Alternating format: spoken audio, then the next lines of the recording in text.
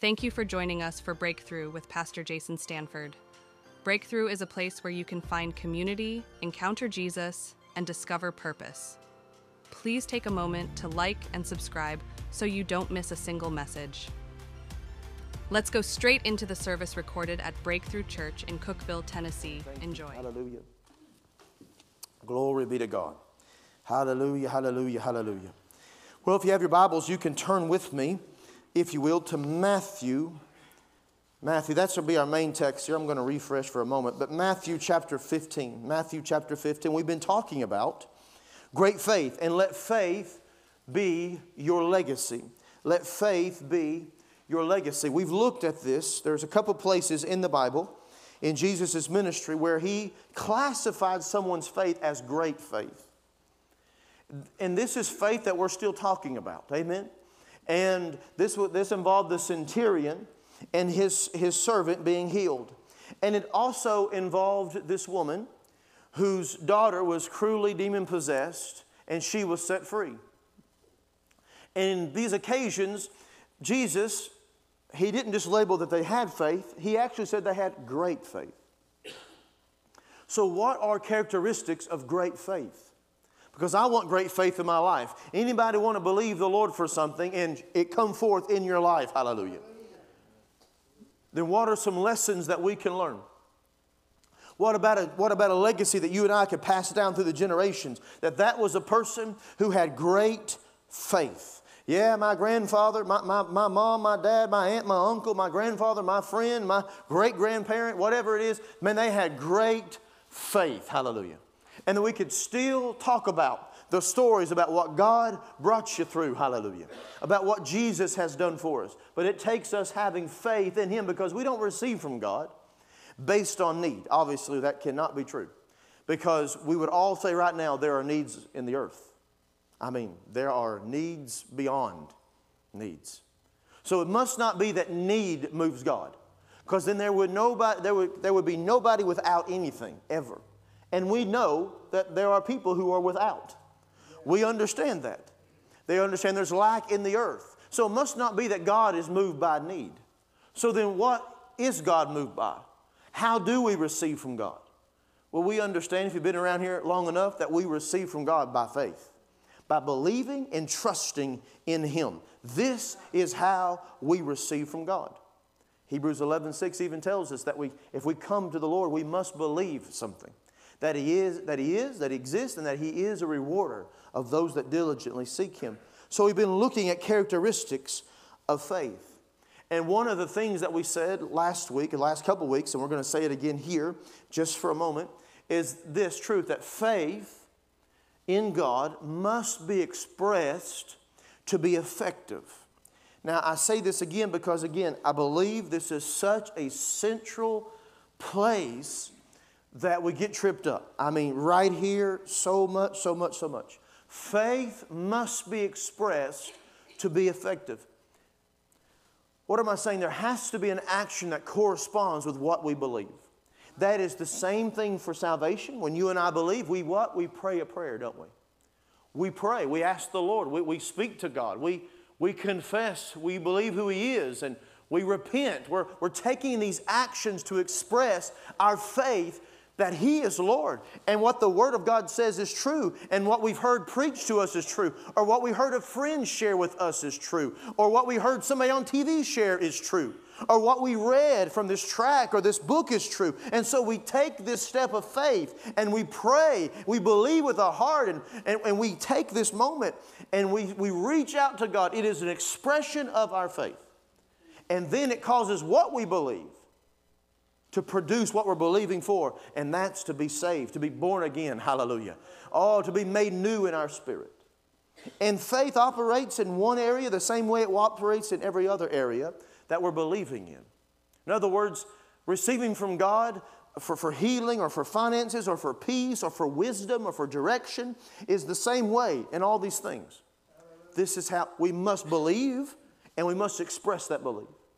Now, one of the main ways we express how we believe is how we speak about the situation, how we speak about the issue and the problem in our lives. But there can be other actions that we might also take, and we've expressed some of that over the last couple of weeks. But here in James chapter 2, now we looked at last week the centurion, when he heard about Jesus, he expressed his faith because he sent people to Jesus. We see that the lady also expressed her faith. She came to the Lord. She believed what he said and she went home. But James chapter 2, it says something to us here.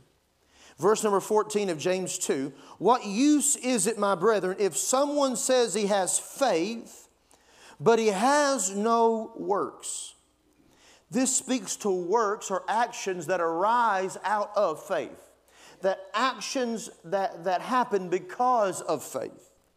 He says this, can that faith save him? Can that faith save him? In other words, he begins to give some natural circumstances or natural, it's not the word actions, natural things we might do because we now believe. And he talks about helping people and meeting needs and so on and so forth. And he's referencing the fact, before you believed the Lord, before you had faith in Jesus, you and I, our lives were one way. But now that we had faith in Jesus, our lives should be a different way. Now, it doesn't mean that everything in our lives is perfect overnight, but it does mean there is some change in our lives. We might not use certain words we used to. We might not do certain things we used to do. We might not go certain places we used to go. What are all these things? These are expressions of our faith, by the way. And James says, listen, it's not just faith solely, but it's faith with works. In other words, it's faith with corresponding actions. He says, if you try to have faith without corresponding action, or faith without works, or faith without expression, can that faith save him? Can that faith deliver him? Can that faith actually produce for him? And James is basically saying, no. In other words, faith must be expressed to be effective.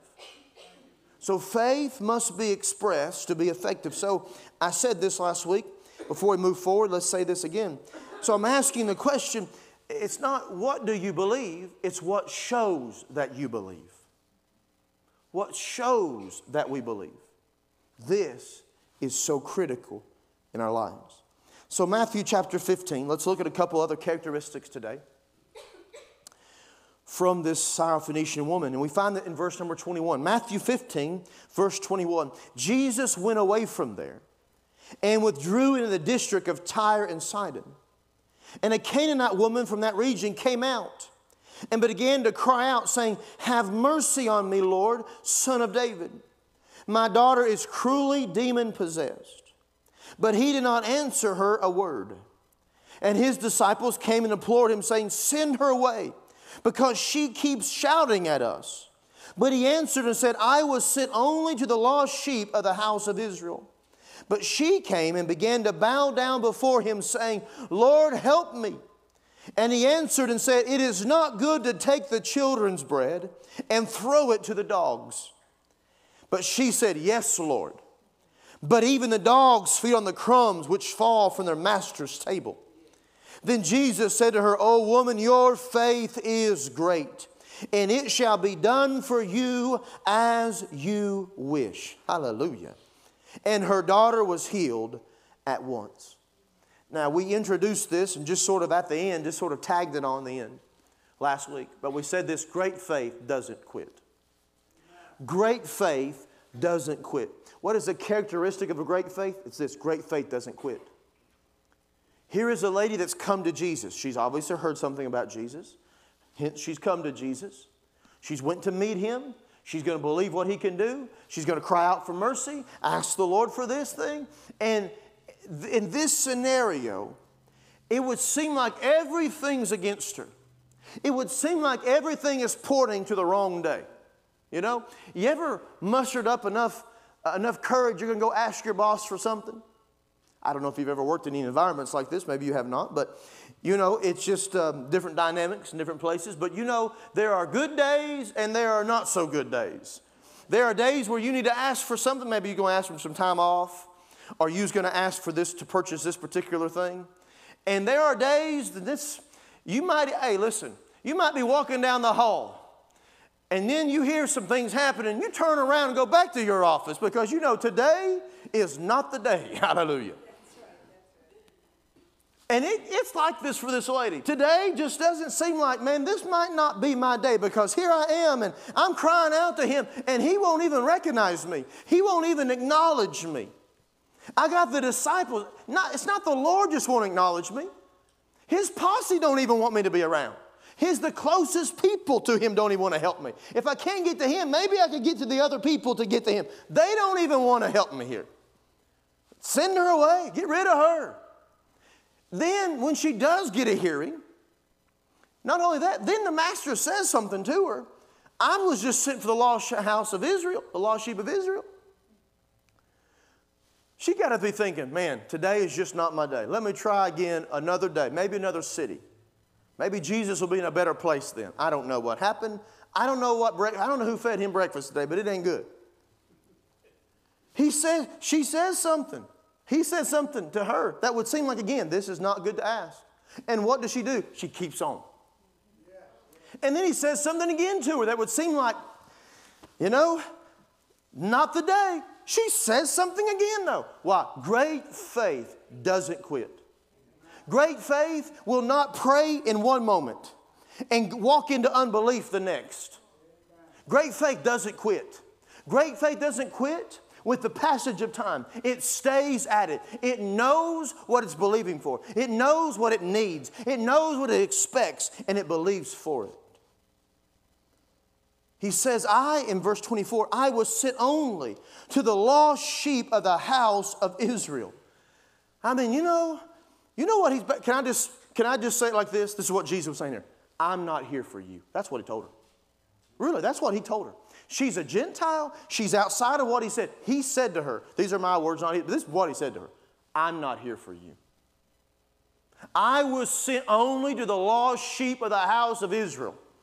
He didn't just say, I was sent to the lost sheep of the house of Israel. We could maybe squeeze ourselves in there. I was sent only. I mean, man, he is trying to do anything to say, I'm not here for you. But that lady was not taking no for an answer, was she? No, I know who you are. I know. I've heard about you. I know you heal and touch all kinds of people. You know what I believe? I believe she heard that he touches all people. I do. I believe that she knew. Listen, Gentiles, it doesn't matter. Jew or not Jew, he healed people. And I believe she knew that. And so here she comes. Because they got caught up in the sweep of his ministry. Yes, he was sent only to the lost house of Israel, but we understand that their rejection of him, we were able to be engrafted in, hallelujah. But Hebrews chapter 6, and she was a Gentile. It doesn't specifically say that here in Matthew, but in Mark's gospel, it does say that she was a Gentile. She was outside of this covenant, if you will.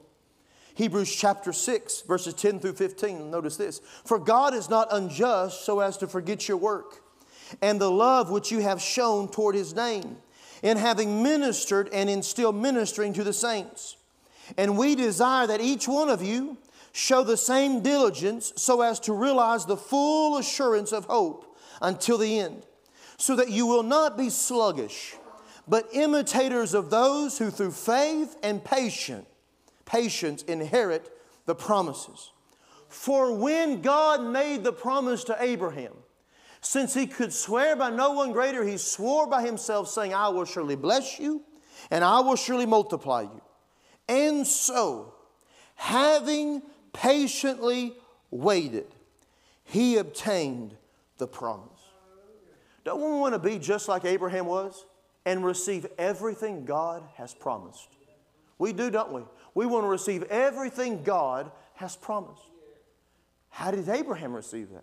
He patiently waited. The word inherited there, we read in this verse, inherited. It says what? Through faith and patience you what? Inherit or receive the possession of the promise. Through how? Through faith and patience. And then gives us an example here. Abraham patiently waited. He patiently waited. Through faith and patience. That word patience there means endurance. Steadfastness. What's he saying? Faith that receives is faith that doesn't quit. It's faith that remains steadfast despite the passage of time. He says that about Abraham, he patiently waited. The Mounce translation says like this: He waited with expectation. And that's what it's conveying. Patience isn't the passage of time. It is the state of how you are waiting. It is the state of how you are navigating the passage of time. It's not just the passage of time. If it was the passage of time, I believe after 40 years of something, maybe, I imagine one of us have prayed some prayers at some point, and you're still waiting for them to come to pass. If it was just the passage of time that you prayed something 30 years ago and it still happened yet, there might be a decent chance it's beyond the passage of time here. It wasn't just that, right? But we must wait with expectation. And sometimes in life, we can pray, but we go about waiting. We forget all about what we prayed. No, there's still something in the meantime we should be doing. We've got to be staying in faith. Or keep going after it. We must wait with expectation. Sometimes when we are out and about, Kim and I might be out and about, and we might have forgotten something from the grocery store or needed something or just went through it faster or whatever, and so she's going to run in and get something, right? And a thing or two, and so sometimes I'll drop her off and she'll run in and get it. And then my job is to loop around the parking lot. Now, this is one thing I don't do. I don't forget and just sort of go in some far other part of the parking lot and just, forget all the fact that she was even in the car with me and I dropped her off somewhere. Amen. What do I believe? I believe she's coming back out. So here's the thing. She'll drop me out and she'll even say, I'll be right back out. Okay. So then I'm going to loop around the parking lot, try to situate myself into a position where I can see her coming out this door. Anybody ever done any of this before, right? Anybody ever missed it in this area before? Don't raise your hand. All right, glory to God. Amen. And so anyway, I always tell her, text me when you're checking out. Sometimes I think she just wants to test me, and she just comes out. But then I say, there's that pretty lady. She belongs to me. All right, I'm coming in there. All right, glory to God. And so, but here's what I do. I loop around the parking lot, get myself situated in a place where I can see where she's coming from, right? And now here's the thing I do. I don't forget, and I don't sit there no matter how long it takes, because we all know how it is when you go in the grocery store. You see people you know. And you go in there for one thing and you buy 25 things. We understand how these things work. And they know how it works too. And so you know what? But then you meet people and you greet and you're talking, so it's not always a minute, right? And you're back in. It can be longer than that. And so here I'm waiting. But here's the thing I don't do. I don't eventually think, you know what? It's just been, man, look at all this time. I guess she's never coming back out there. I don't know what happened to her. But she went in there she lived, and there she died. She gone. I mean, I don't know what happened to her. I guess she had enough of me. She went out the back door. I don't know what happened, But I don't give up and say, forget it. I'm out of here. I'm going somewhere else to do something else. I don't ever do that. What do? I sit right there and I wait with an expectation. I'm waiting to see her come out of that store. I know it's going to happen. I know it because she told me she's going to do it. Now you might say, well, of course she's coming. Listen, is God's word greater than her word? Is God's word greater than my word? Is God's word greater than any other word? Is a human's word greater than his word? No, sir. If he said it, he'll bring it to pass, glory to God. If he promised it, it will happen, hallelujah. What is our job? To believe him for it, glory to God. And to wait with expectation. Not give up and quit and drive off in the faith vehicle, if you will, and think it's not happening, it's not going to take place, forget it. No, friends, we're in faith and we're waiting with expectation. I'm going to see it. Oh, glory to God, I'm going to see it. You know what you do when you're waiting? You sit there and think about it.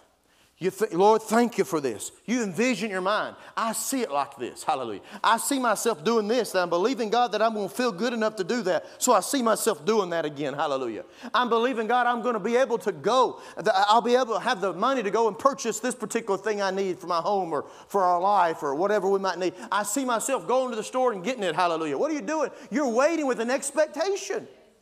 Hallelujah. You're desiring to go to sleep at night, and you haven't been able to sleep for all these nights. You can begin to see yourself. I see myself. I'm going to lay right down. I can see myself. I'm going to roll right over. I'm going straight to sleep. I can see it. You're believing it. Why? You're waiting with expectation. You're believing God. Great faith doesn't quit. It keeps on and keeps on. Matthew chapter 15. Matthew 15. What else about this lady should we know? Hallelujah. He says to her in verse number, Matthew 15, in verse number 24. Or verse number 23. But he did not answer her a word, and his disciples came and implored him, saying, send her away, because she keeps shouting at us. Verse 24. But he answered and said, I was sent only to the lost sheep of the house of Israel. But she came and began to bow down before him. Now I know he's saying that in reference to something the disciples saying, get rid of her. Hey, I ain't even going to touch her, because I was sent to the lost house of Israel. Now, she obviously is close enough. We can hear here, because he says, but he didn't answer her a word. I mean, there's some vicinity of what things are happening here. And so, yet despite this, she still comes to him in verse 25. But she came, despite all that. But she came closer to him, obviously, and began to bow down before him, saying, Lord, help me. And he answered, it is not good to take the children's bread and throw it to the dogs. But she said, yes, Lord. But even the dogs feed on the crumbs which fall from their master's table.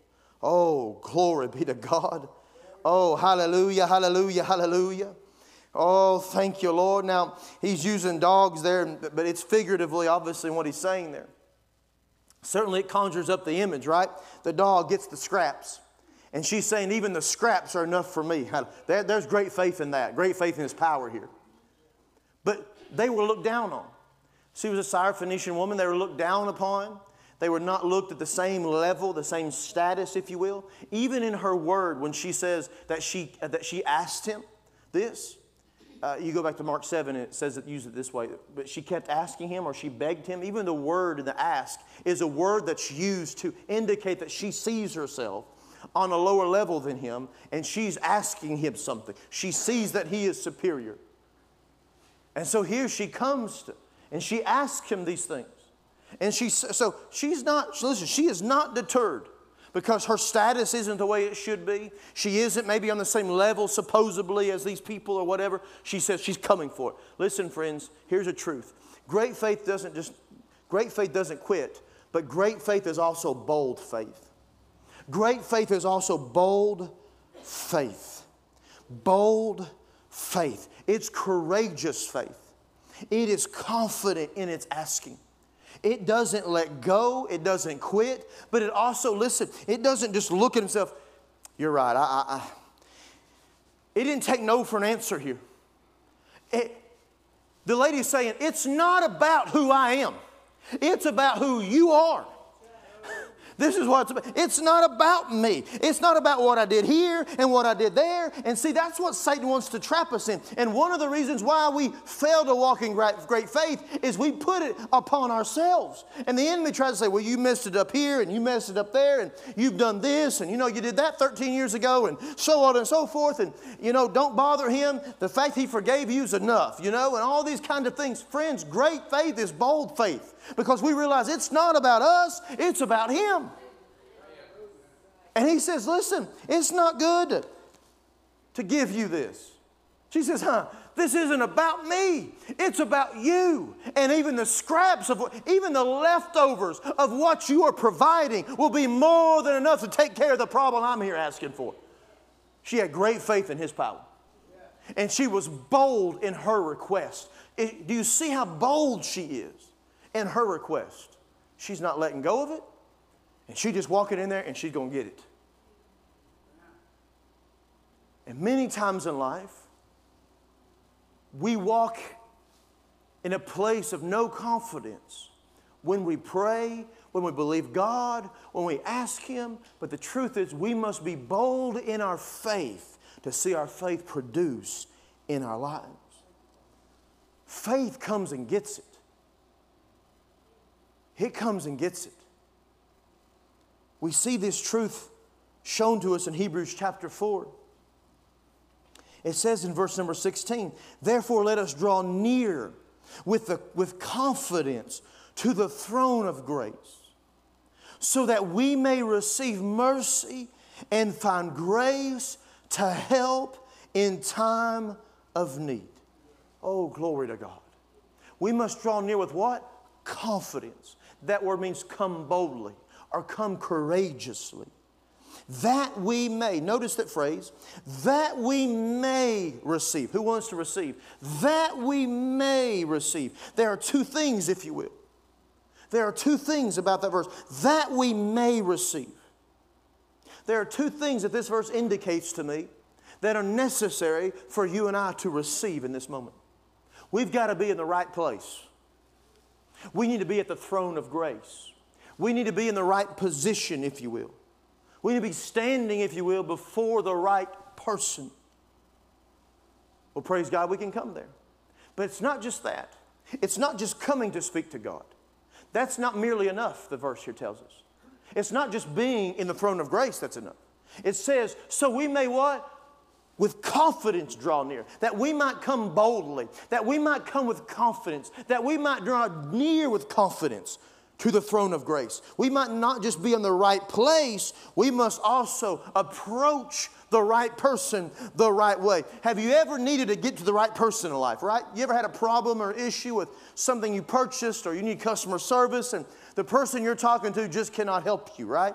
And you're like, get me to somebody who can help me. You know, who is the person I need to talk to that can resolve this and help me with the matter? You need to get to the right person. Well, let me tell you something, friends. God is the right person. And you and I can come to God. Hallelujah. But we don't just need to come before the right person. It's also imperative that we come the right way to the right person. We must approach Him the right way. How are we supposed to approach? With confidence, with boldness, with a certainty we're to come. Therefore, let us draw near with confidence. Hallelujah. Could it be that our approach toward God is wrong, and therefore our results from God are less than what they should be? 1 John chapter 5, verse number 14 says this, this is the confidence which we have, what? Before Him. This is the confidence that we have. Again, are we in front of the right person here? Yes, Him. The provider, the need supplier, He's it, the way maker.